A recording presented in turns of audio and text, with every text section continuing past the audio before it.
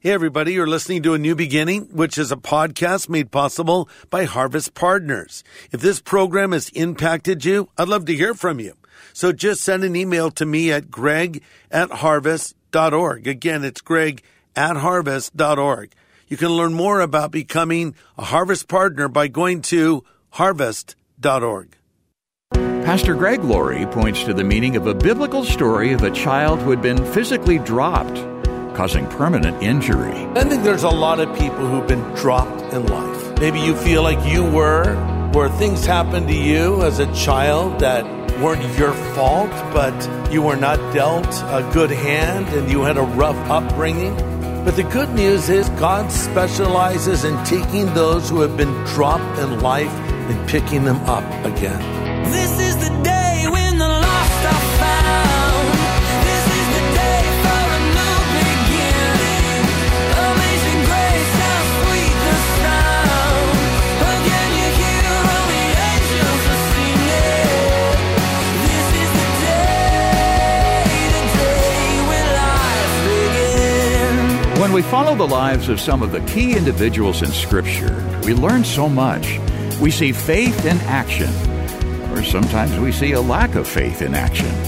But the lessons are practical, since they're demonstrated by real people in real circumstances. Currently on A New Beginning, Pastor Greg Laurie is leading our study of David's life. And today we learn some things from David and another individual who crosses David's path. It's good encouragement for those who've had some setbacks.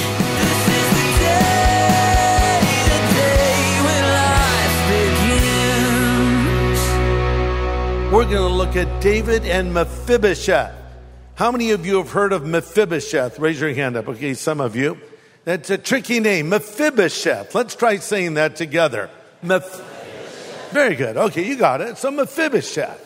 And we'll talk about who he is in just a moment, but a quick recap to catch us up to where we are right now in this story of the life of David from this series that we're calling The House of David. So it goes back to Israel desperately wanting a king. All the other nations had kings and they wanted a king too. Now they had the Lord God ruling over them, speaking to them through the prophets, appointing judges to guide and direct them. But oh no, they wanted a king because the other nations had a king. Well, careful what you wish for, you might get it. And God gave them a king after their own heart. And his name was Saul. Saul had everything one would want to be a great politician.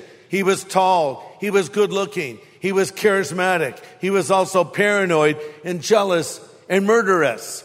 And so he was chosen and he was a horrible king.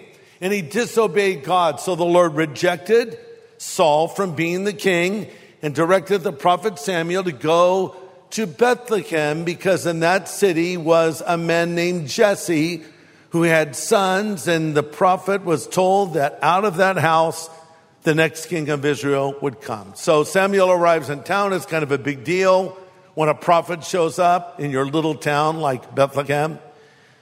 Jesse proudly parades his 7 sons. None of them are the ones that the Lord has chosen.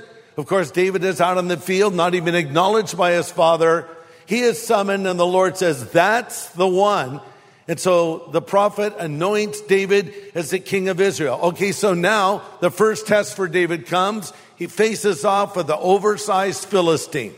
9 feet 6 inches of solid muscle, covered in body armor.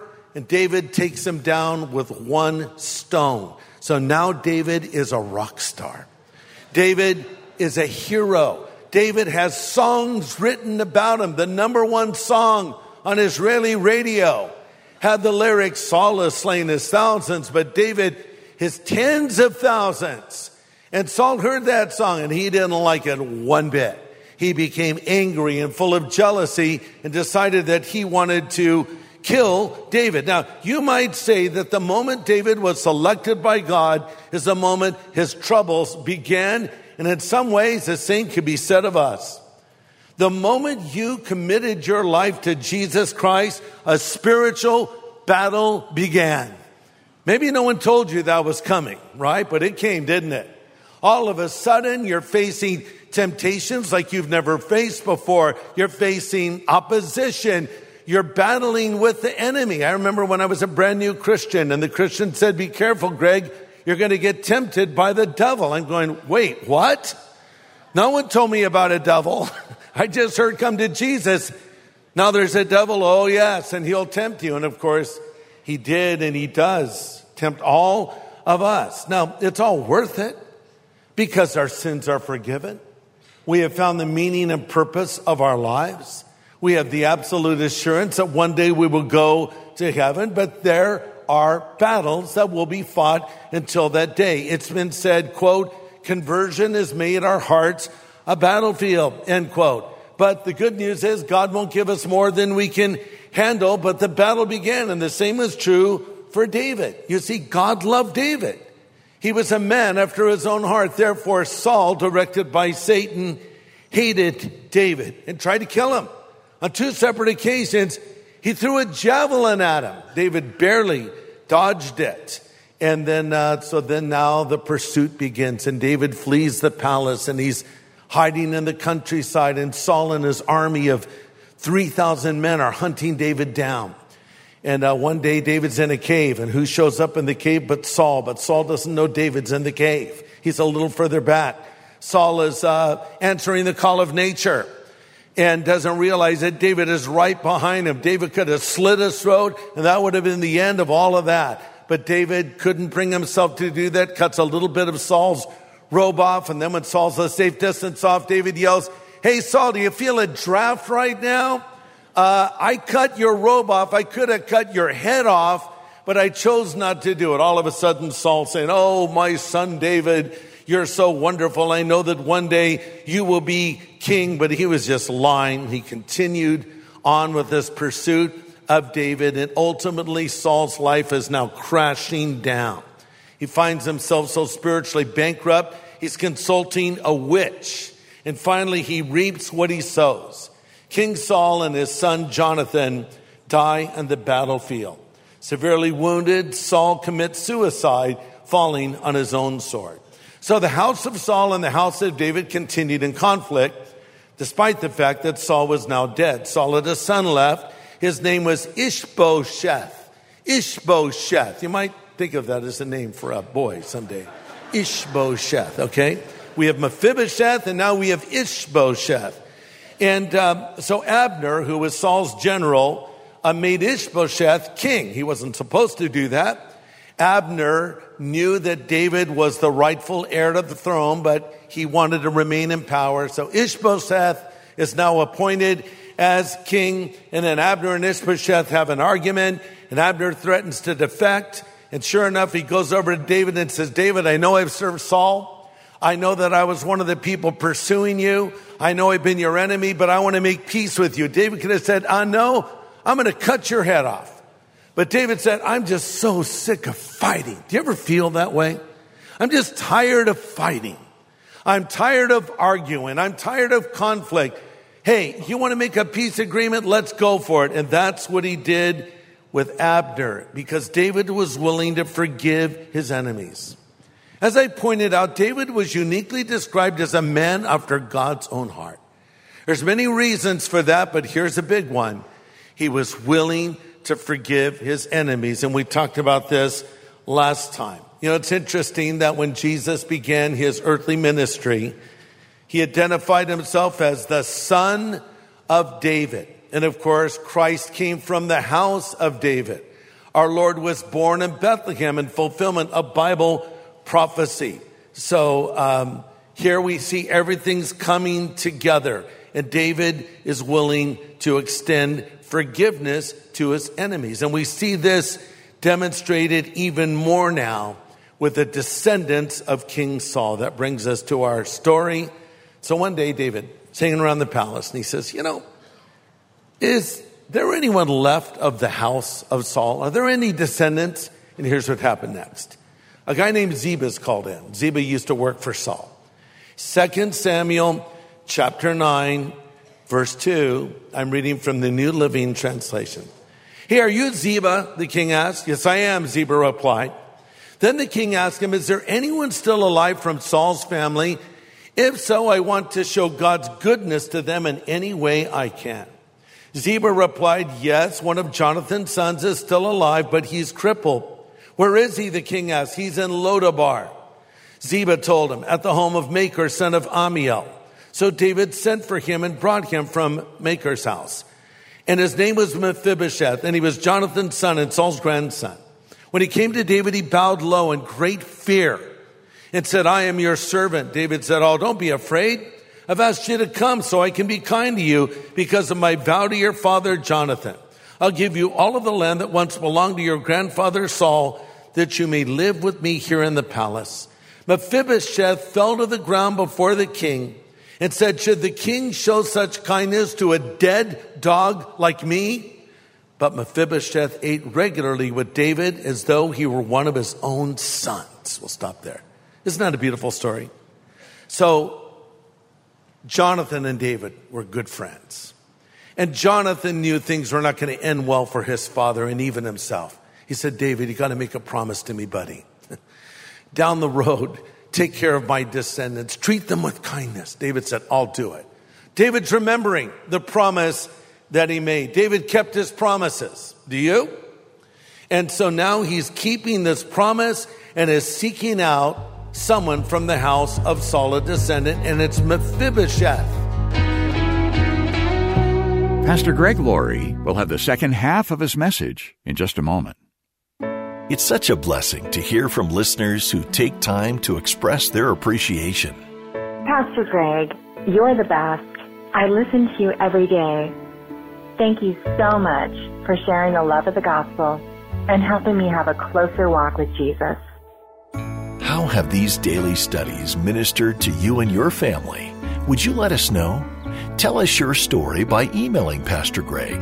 Send it to greg@harvest.org. Do it today while you're thinking about it.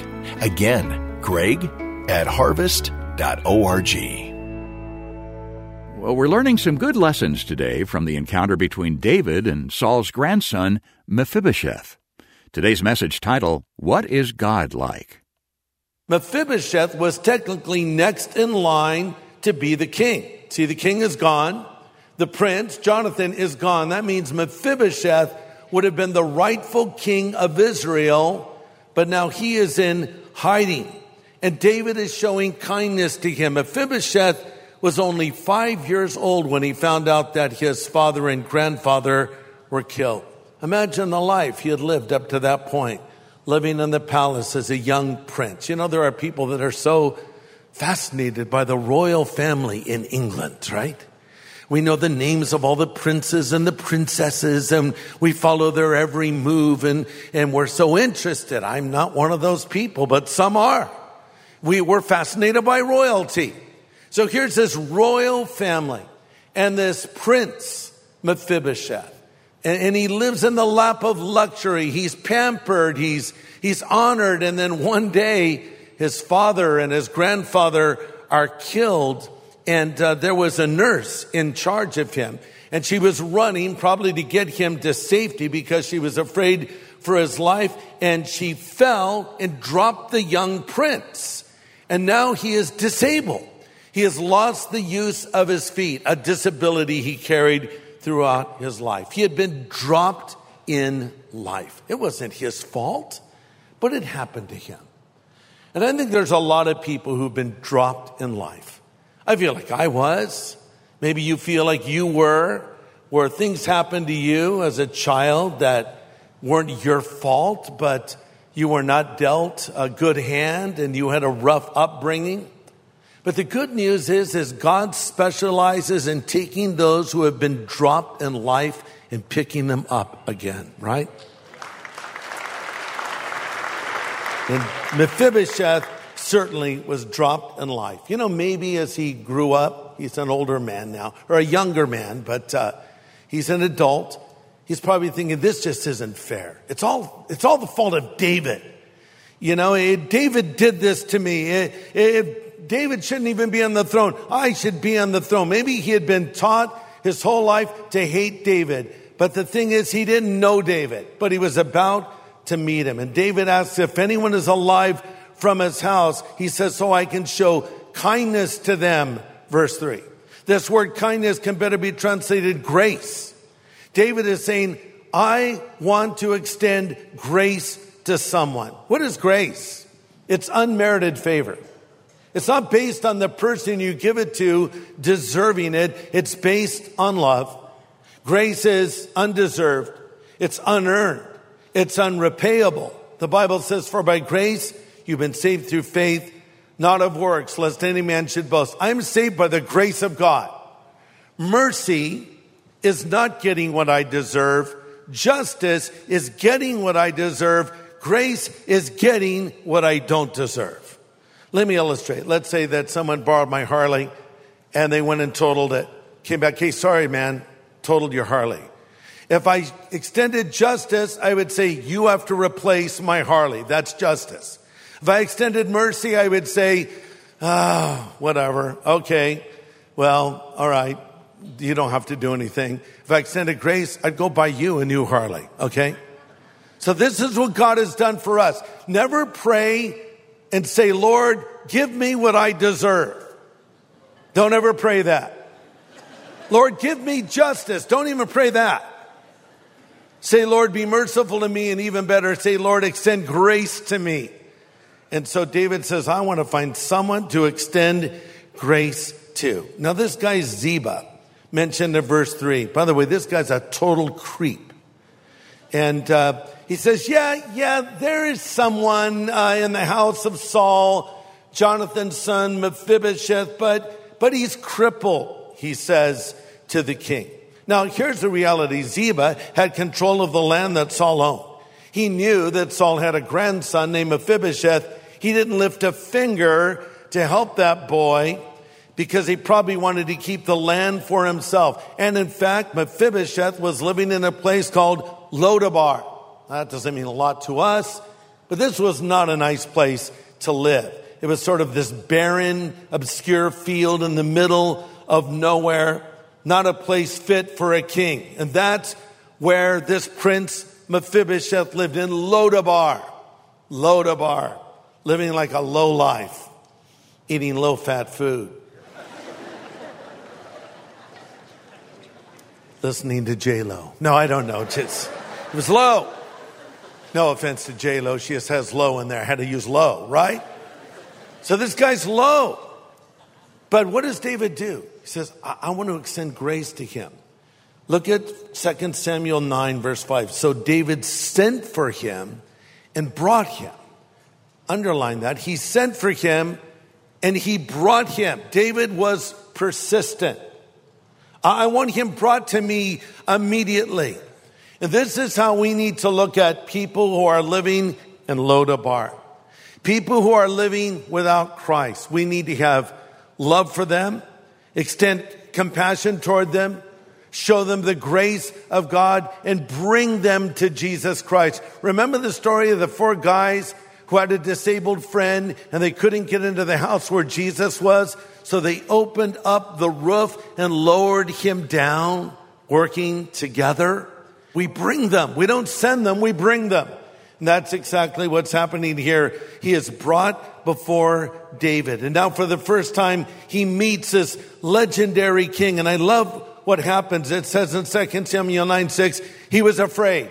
But David said, don't be afraid. I've asked you to come so I can be kind to you. Why are you a Christian? Why am I a Christian? I am a Christian because I responded to the love and the grace of God. The Bible says it's the kindness of God that leads me to repentance. Maybe it was modeled for me through someone that loved the Lord.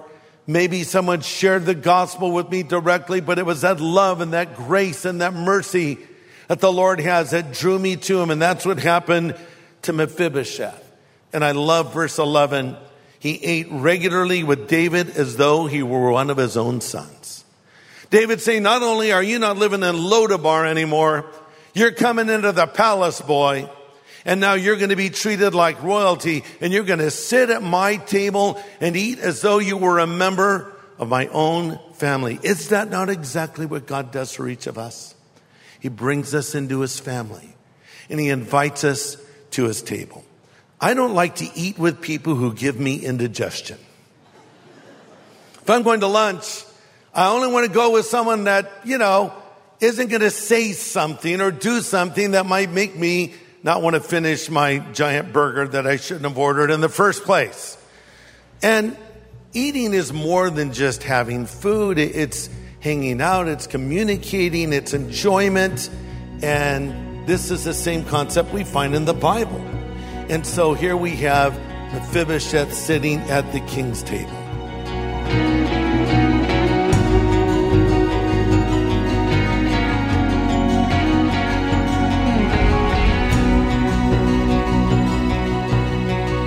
Good insights on grace today, as Pastor Greg Laurie has presented a message called, What is God Like?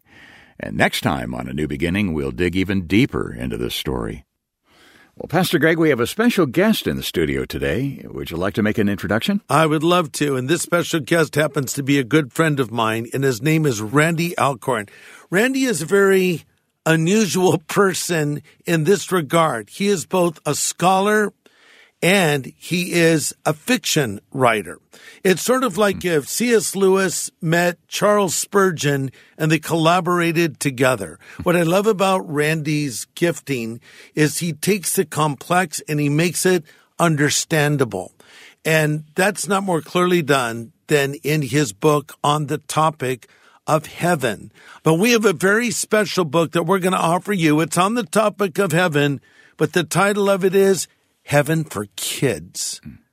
This is for the little ones to break down what heaven is for them. So, Randy, welcome to our program, A New Beginning. Thanks for coming on. How's everything going right now for you? Thank you, Greg. It's just always a pleasure to be with you and talk together. And this is, in terms of how things are going, it's about 9 months since my beloved wife, Nancy, went home to be with Jesus. And as you well know in your own personal life and experience with your son, Christopher, the loss of someone that you love is tough. I miss Nancy's presence. I miss her laughter. She just brought a joy into the home. She would laugh quickly and easily and heartily.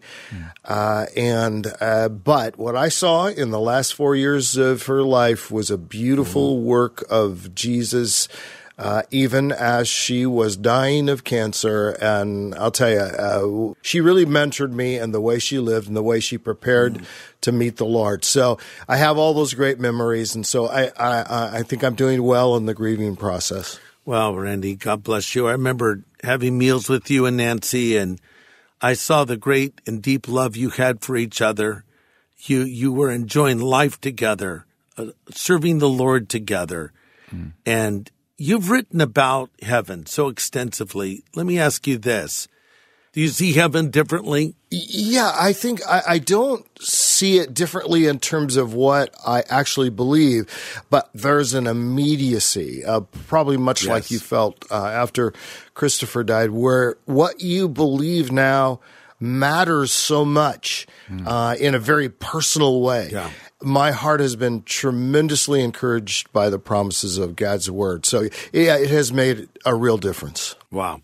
You know, we've heard the expression, oh, they're so heavenly minded, they're no earthly good. And my response is, well, some people are so earthly minded, they're no heavenly good. Yes. In fact, the Bible tells us to think about the afterlife. Paul said, set your affection on things above. Why should we think deeply about heaven? Well, I think there are a lot of reasons. One is kind of a practical one. Like if you're going to go on a trip somewhere you've never been before, what do? Well, you study it, you find out about it, you check it out. But I think the other thing, Greg, is that God is who heaven is all about. Jesus is the central character. Yes. And in the present heaven that we go to when we die, and on the new earth, we're going to together experience the direct presence of God. We will see his face. And I think to prepare for heaven is to prepare to be with Jesus forever. That's right. If you've just joined us, I'm speaking with author Randy Alcorn, who's written many books, but we're talking about his book, Heaven for Kids.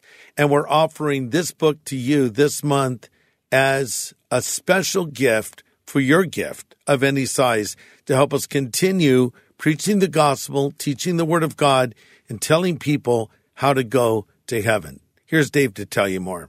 Yeah, it's such an engaging book, written in a helpful question and answer format. All the questions are right up front in the table of contents, so you can find the topic you want right away. And we'll be happy to send this important resource to thank you for your investment in keeping these insights coming your way each day here on A New Beginning. So contact us today for your copy of Heaven for Kids. You can call us at 1-800-821-3300. That's a 24/7 phone number, 1-800-821-3300. Or write A New Beginning, Box 4000, Riverside, California, 92514. Or go online to harvest.org. Hey, everybody, what are you doing this weekend? I'd like to hang out with you at Harvest at Home. What is Harvest at Home? It is a time of worship and Bible study exclusively designed for people that are viewing in from all over the place, so you can be a part of our extended congregation at Harvest at Home. Join us this weekend, Saturday and Sunday, for Harvest at Home at harvest.org. Well, next time, more encouraging insight from the story of David and Mephibosheth from 2 Samuel.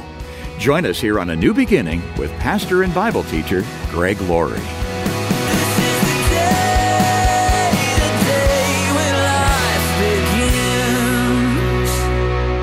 The preceding podcast was made possible by Harvest Partners, helping people everywhere know God. Learn how to become a Harvest Partner, sign up for daily devotions, and find resources to help you grow in your faith at harvest.org.